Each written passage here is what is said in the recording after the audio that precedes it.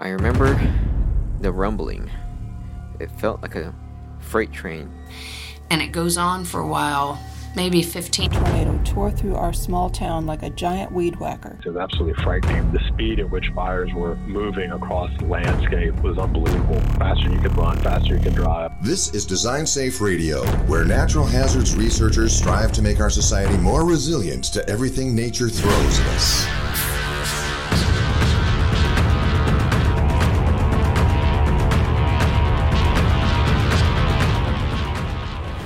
Thanks for being with us today on the 28th episode of Design Safe Radio, the show that talks about everything nature has to throw at us and how scientists are working to make our society more resilient.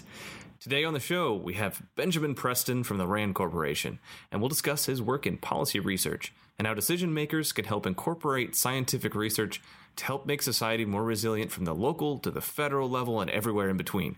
His work focuses on how decisions that we make, from land use planning to where we build infrastructure and social factors, influence our exposure and impact of natural hazards.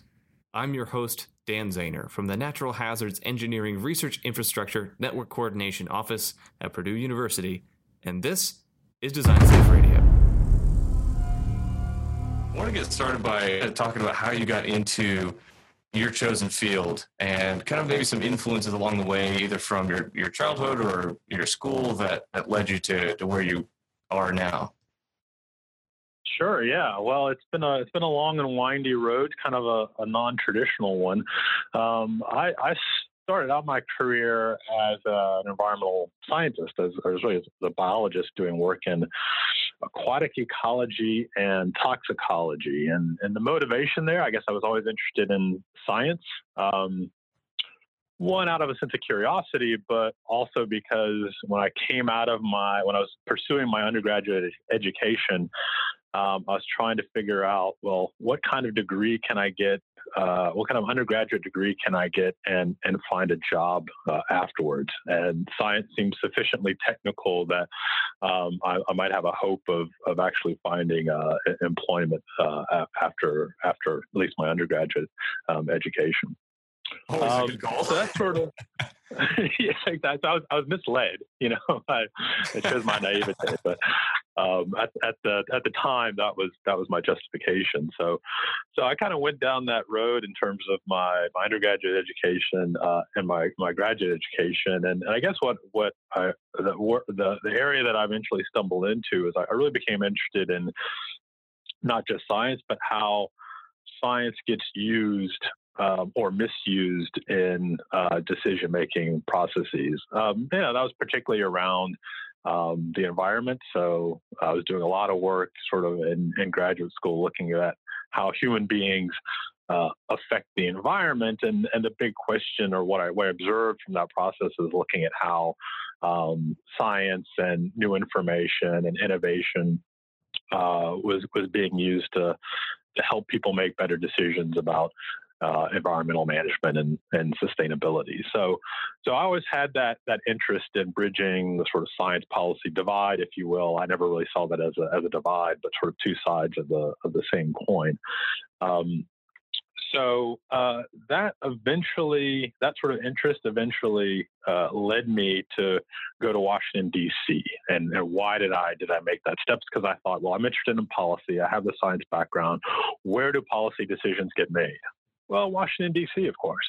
And at the time, when I was younger, it seemed like that was a place where decisions were actually being made. So I left a postdoc where I was doing more, natural sciences work, and moved to Washington, D.C. and got a job in a nonprofit organization that focused on climate policy. And at the time, I knew very little about climate change or climate policy.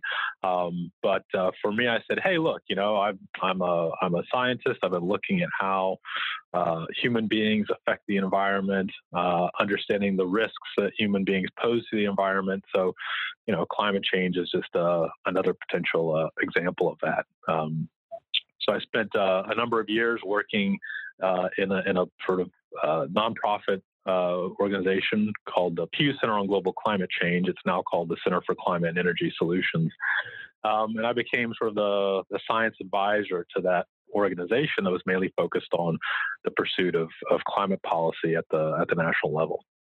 So that exposed me to the DC environment, exposed me to how sort of environmental policy gets made. It exposed me to how special interests influence decision making, and it was sort of a nice exposure to the real world in terms of how science and information is used to make decisions or to keep people from making decisions. What was your impression after that time with the NGO of that process and how it worked or didn't work? Well, it I mean, when I started this, I was in my 20s, right? So I had these fanciful notions or assumptions about how policy decisions were made, where scientists come and bring evidence and research and expose decision makers to their findings, and those decision makers go, oh, well, that's very interesting. We should of course respond to that information. So I was quickly sort of disarmed of those sort of fanciful notions of decision making, and learned that it's a much messier process.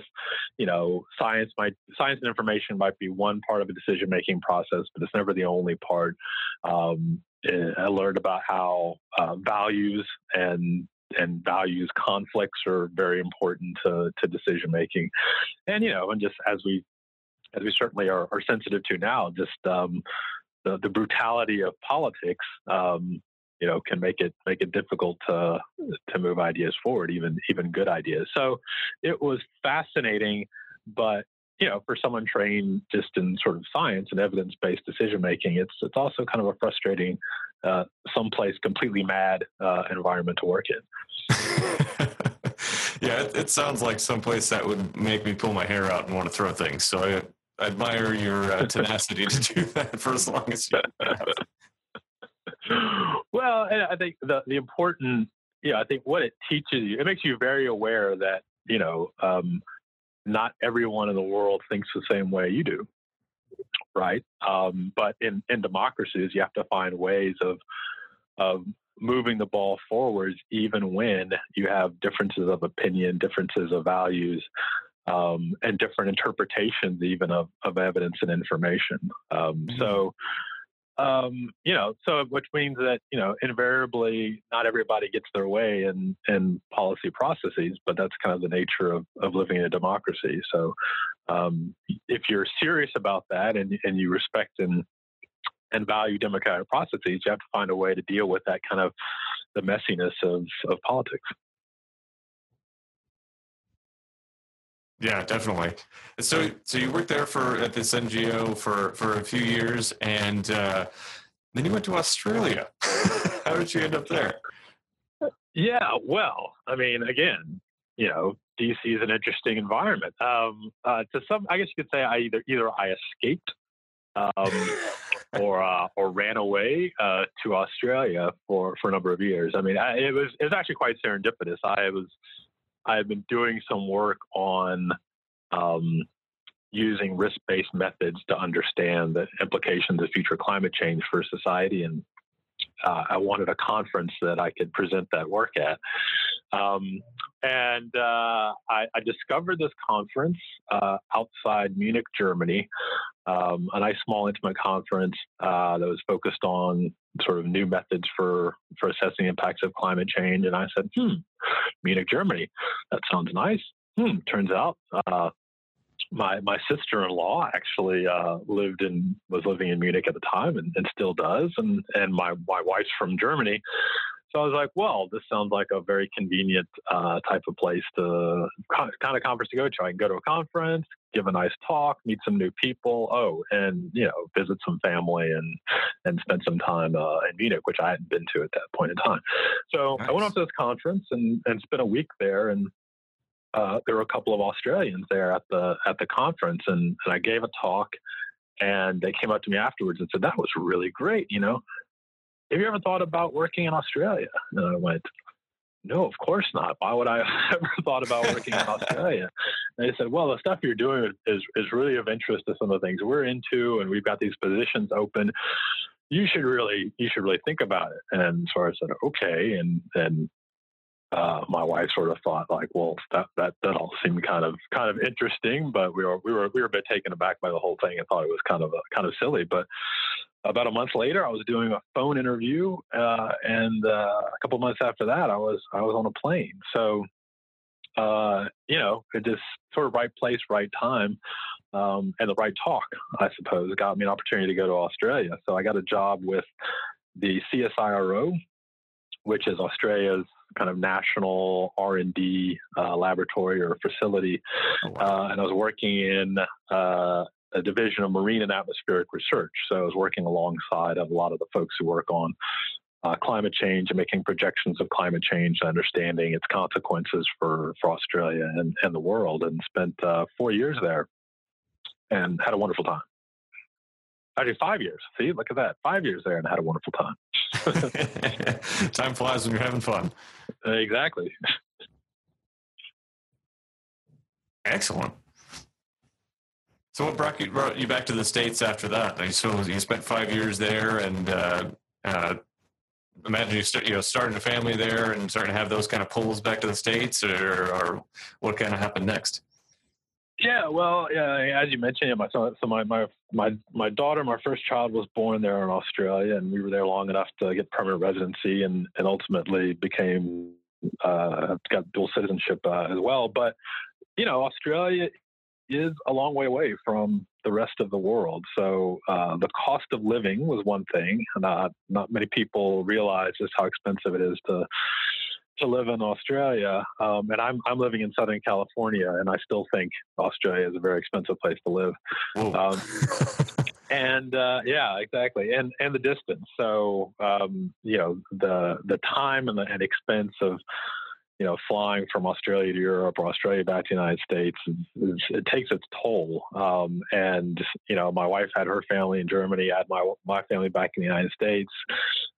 Started having, you have kids and start paying for plane tickets for more than just yourselves. And we just kind of figured, parents getting older, high cost of living, maybe it's time to move back to the U.S. So, I was a bit sad to leave. It's sort of that point in my life where you had to start making serious trade-offs between, opportunities in your career and opportunities in your family and other considerations. But we moved in 2010 back to the U.S., where I took up a position at Oak Ridge National Laboratory outside Knoxville, Tennessee, and spent almost 7 years there, both doing research on the implications of climate change and extreme weather for infrastructure and the built environment, and thinking and work around how societies and governments manage those kinds of risks. And then my other hat there, I was also helping to run a interdisciplinary research institute of about 130 people at Oak Ridge, all trying to put various different disciplinary approaches and knowledge together for sort of more comprehensive and innovative ways of thinking about climate change research. Very cool. Oak Ridge is such a fascinating and diverse place, isn't it? Yeah, it's absolutely amazing. I mean, I was there, almost 7 years, and I think every week I was there, I would meet new people and learn more about the kind of either facilities or the types of research that was going on there. And I often consider myself lucky to be able to work there, just because I felt like I was constantly surrounded by people way smarter than me. So it's Oak Ridge and the rest. Job. It's great. It was good fun. I consider myself lucky to, and obviously continue to benefit and interact with the people there who continue to do great work. Excellent. Yeah, that's so amazing that you're able to be a part of this really important research area in a extremely elite level at Oak Ridge and now at the Rand Corporation. And definitely, I want to say I absolutely admire your decision-making process when you started to have a family. We had similar kind of considerations when my son was born. We were living out in Connecticut and all of our families back in Illinois. It's like, well, what comes first? And it sounds like you had a similar kind of moment of decision there, and it's ended up working out working out for both your family and your career too, which is just really great to see. Yeah, no, it's been good. I think I've never had any kind of master plan for my career. Never been committed to a particular path that I felt I had to stay on. I think one's career is made up of opportunities, and opportunities come and go. And when you find one you like, you stick with it until sort of the next one comes along.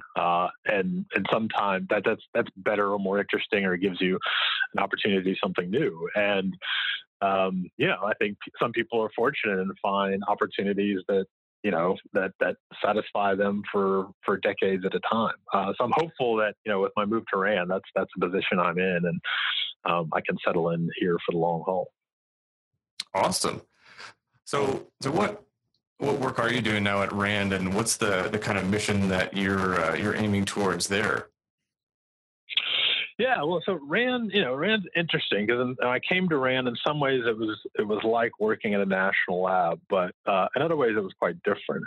And the main difference is that RAND is really focused on supporting the decision making of organizations, of people, of governments, even of the private sector. And so, having worked, I've always moved back and forth between sort of doing more pure science versus doing more policy work. And, I think RAND is this nice combination of, objective, rigorous research, but done very much with a client's needs in mind. So we're not just doing science or research for its own sake, but, people and organizations come to us with problems, analysis problems, decision problems, and are looking for us to be able to provide analysis, research, feedback that actually helps them with a decision.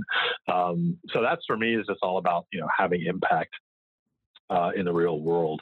And RAND is a place that brings so many different disciplines and expertise together under one roof, whether it's behavioral scientists or engineers or computer scientists.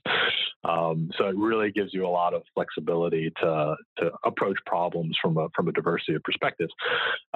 So I joined RAND to help run a program that's called Infrastructure Resilience and Environmental Policy. So the scope of my work is essentially anything at RAND that focuses on energy, climate, environment, natural resources management, and even workplace health and safety. Essentially fits within my program. And so a lot of our work focuses, has focused for a number of years on water and then water resources, and how do we assess and provide sustainable water resources, particularly at the local level, regional level, national level. We also focusing on energy and thinking about how we transition energy systems toward greener forms of energy. How do we deal with the challenges of decarbonization, and what sort of technology choices give us the most bang for our buck or work best under different types of contexts and situations. And then we also do work on other types of infrastructure, whether it's housing or transportation. And then, I think the big integrator of all these different capabilities is the question of resilience. And how do we think about how we build resilient communities, from the bottom up? So it's not just thinking about infrastructure, but also thinking about governance, thinking about, social networks, thinking about equity, and how we put all those pieces together to build, resilient communities that can, endure, either avoid, endure, or respond to challenges like climate change or earthquakes or even, cybersecurity. So RAND's really a great place because it allows you to move. So what I've been able to do here is move beyond just thinking about climate change and isolation to thinking about, society, the environment, and people, and how, a variety of sort of different opportunities and threats are interacting to affect the future. Very cool. As you know, the center that I work for is really focused on the kind of fundamental science of natural hazards, especially relating to infrastructure. So that's what really kind of gets my brain going is how scientists and policy researchers like yourself are looking at how that fundamental science can really be applied to making society more resilient. I was wondering if in your research so far, if you've found any really great highlights that you've found where that fundamental research has been put into practice well. Yeah, well, I mean, I think it's a great question. I mean, I think where I see fundamental research, well, a couple things. So one, I think the sort of disaster community, the natural hazards community, I think one of the really critical things that sort of emerged, not just recently, and I think over decades, I think speaks directly to this sort of concept of resilience and how you build resilience. And so the introduction of the social sciences into the study of extreme weather events, natural hazards, and their implications, I think has been sort of instrumental in helping us think in more rigorous ways about how we protect people, how we build more resilient communities, and also to think about, to move beyond just thinking about the present to thinking about, what's going to happen in the future and how we deal with future uncertainties and making decisions today. But I mean, I guess really, I think the key thing that sort of drives us forward in terms of resilience and managing extreme weather events is just learning from what we experience in terms of disasters. And I think there are trade-offs associated with that, right? So on one hand, whether it's the Harveys and Marias or the Irmas or Hurricane Andrews or wildfires in California, in some ways, I think we struggle because on one hand, we experience these events and say, well, couldn't we have done more in advance to prepare for these types of events and recognize that, at some point we're going to get hit by them, and how do we make ourselves more resilient up front? On the other hand, I think we do a reasonable job of learning from those events when they do happen. And that process of learning from events really takes it's a really a big team effort, because that's where sort of applied science, applied research in terms of observing what's happening, both with respect to the natural hazard, but understanding how people and infrastructure performed or responded to that natural hazard is really important for sort of advancing understanding and making interventions so that the next time an event comes along, we're in a better position than we were the last time. I'm not sure if that really answered your question, but no, that's okay. Yeah, that definitely hits on a lot of it, and really brings up I think a critical thing that you touched on was the integration of social science and engineering and other kind of hard sciences, and helping engineers and scientists understand that when they're doing these research projects, these things that are funded by the NSF at the fundamental level, that they're impacting people and society, and it could be their friends and neighbors that are going to benefit from this work. And getting that in your mind as an engineer is really important. So I'm glad you touched on that.